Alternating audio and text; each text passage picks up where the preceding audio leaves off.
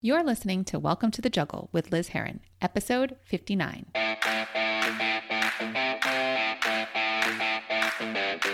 This is Welcome to the Juggle, the podcast for women who have a lot of balls in the air. I'm your host, Liz Heron, and I created this podcast to provide you with real-world, tangible tips and inspiration so you can juggle it all with ease and less effort, while having more fun and making sure you don't drop the most important ball, yourself. I hope you enjoyed today's episode. Now let's jump in. Hello, fellow juggler. Today I want to talk to you about my wake-up call and how it is that I came to be coaching burnt out moms. And it started with me being a burnt out mom. About 2 years ago, I was working for a large entertainment company and I was in a role that was pretty stressful.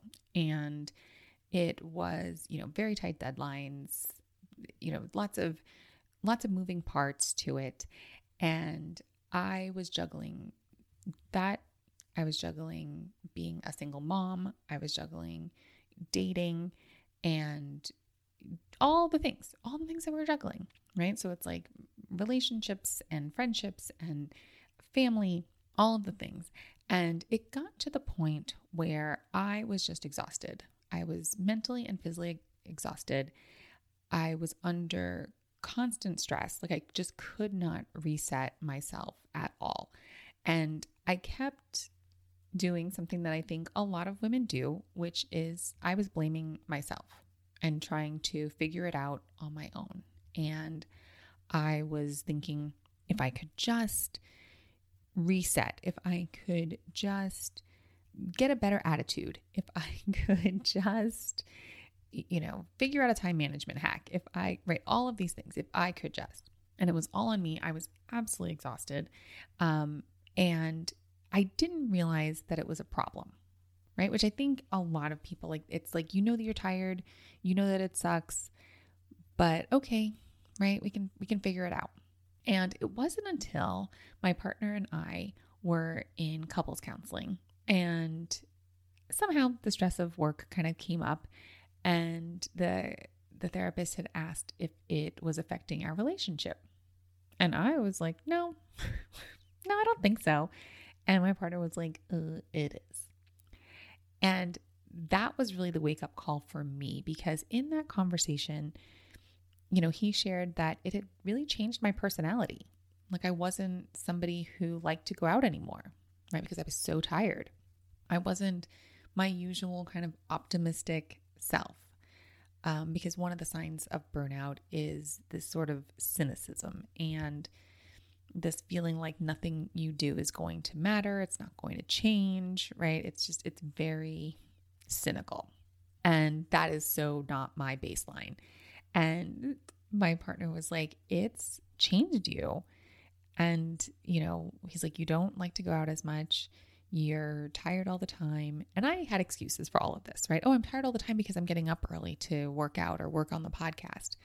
And, his point was like, yeah, because you're so exhausted and mentally beat up at the end of your workday that you don't have energy for stuff. And it was one of those things where that conversation for me was like that bucket of ice water, right? That jolts you out, or smelling salts or something. It really was a wake up call for me that I was like, this isn't how I want to live my life, right? Yeah, I don't recognize myself. I am really short tempered and, super emotional, right? I was crying a lot. I was crying, gosh, when I say a lot, that's an understatement. I'm a crier, but crying to and from work is not my norm. And that was me every day. Every day I was crying in my car on the way to work, trying to pep myself up. On the way home, I was crying because I felt like a failure. I basically spent my weekends in a near constant anxiety attack because I just felt like I was so far behind and I was never going to be able to, catch up or measure up. And it wasn't until that session that I realized just how bad it was, and that it wasn't just, oh, I need a vacation, or, oh, I need positive mantras and that sort of thing. It really was, I needed a complete overhaul. I really needed to look at what I was doing with my life, how I was kind of living it, right? Like, and the fact that I had very few boundaries on my work time. And I wasn't really standing up for myself. I didn't have my back. I was kind of letting other people's wants just trample over what I actually needed. And for me, that was unacceptable. I was like, no, this isn't going to work for me. Like that, I'd seen it happen in my life before, and I was not about to repeat that same mistake or that same cycle. And that led me to, having some frank discussions with my boss and to leaving that role, right? It was, really, really a toxic place to work. And I just wound up leaving. I know there are people who can, will work through it. And for me, I felt like I tried everything and it wasn't getting better. And so I wound up leaving. And it just so happened that I had, through the podcast, I had signed some coaching clients and was able to transition into coaching. And it was so interesting to me because I totally believe that like we are magnets for people, right? To teach us lessons. And what I love about coaching is that so often you wind up teaching what it is you need to learn. And if you have kids, you totally understand what this is because there's so many times where you're teaching them a lesson that you're like, oh yeah, that's for me too. And as a coach, it's no different. I found myself, I looked at like who my clients were and I was like, oh my gosh, like I had a stable of clients who were all burnt out moms. And, and I looked at this as like a huge opportunity to be able to teach them all these lessons that I had learned and that I was learning.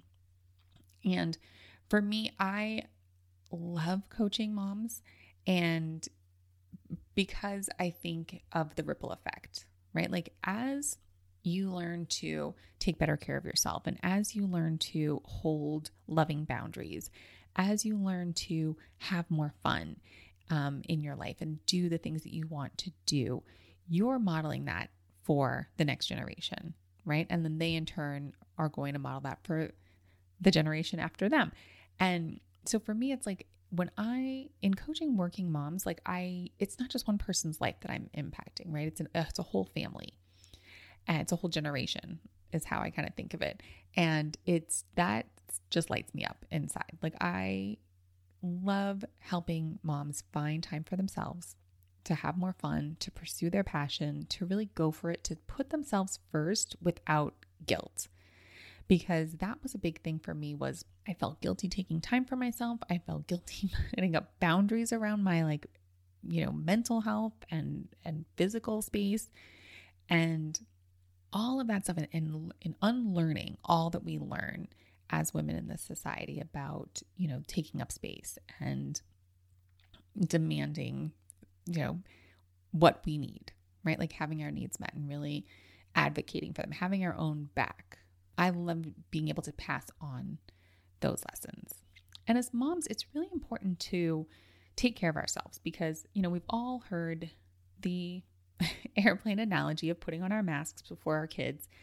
But so many times, like in our everyday, and I'm sure there are moms who even on planes would put their kids' masks on first, right? But like we think that that's helping and maybe it is in the short term, but in the long term, it's not, because if you are constantly giving to others without giving to yourself first, you're going to have nothing left to give, right? And that's where the burnout comes in.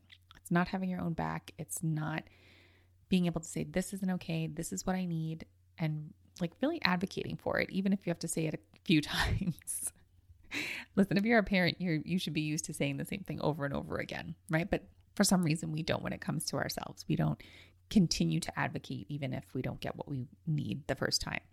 And for me, like I said, that was a huge wake-up call. It was realizing it was changing my personality. It was realizing that I was abandoning myself. And for what? It was taking a huge toll on my relationships. It was taking a huge toll on my physical health, my mental health. And it was then that I realized that I was the only person who could make this better, right? It was this idea that like, I'm the problem and the solution. No one is going to stand up for me. No one is going to advocate for me harder than I'm going to advocate for myself. And in that realization, it was like, oh, like if this was for anyone else, if it was my child, if it was my best friend, like I would jump to their side, and I wasn't doing it for myself. Right? And so that was the realization where it was like, I really need to step up and have my own back in a way that I would for other people.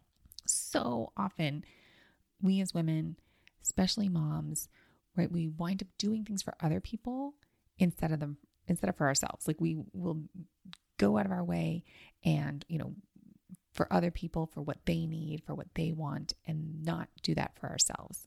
So no more. That was my wake-up call. And now it's my mission to help other women do that as well. Is it perfect? Do I always have my own back? No. Right? But it's a process, right? Like we're human beings. It's something that we're continually learning and growing and figuring out.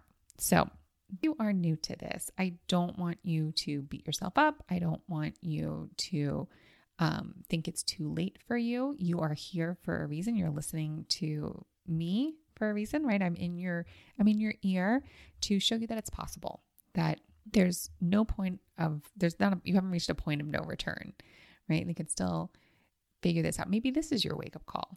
Maybe hearing this and realizing like, oh, wait, it doesn't have to be this way. Like I can actually learn to juggle all the things with a lot less effort and more fun, right? Because that was something that I realized I was missing. Somebody asked me what I like to do for fun when I was in the middle of burnout. And I was like, I don't even know what that is. And I'll be honest, I've had moments like that during this pandemic time, right? Where it's like, I can feel the burnout creeping in. And when I can't remember what's fun, that to me is a little trigger. That's my internal alarm clock, my internal wake up call is like, oh, we forgot what fun is. We're not having any fun. We must be burnt out.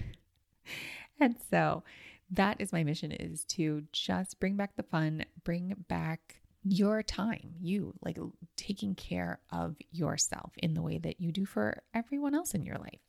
So that's the show for today. I hope you enjoyed it, and I will talk to you next time. People pleasing is so 2020, among hopefully many other things. As we move into a new year, let me help you move into a new you as well. With coaching tailored to your needs, I will help you get over the people-pleasing behaviors that have you feeling done before you've even gotten started.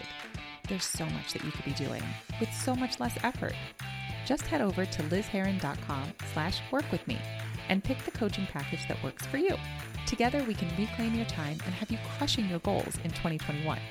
I hope you've enjoyed the show, and if you did, remember to subscribe and share with a fellow juggler. I'm Liz Herron. See you next time.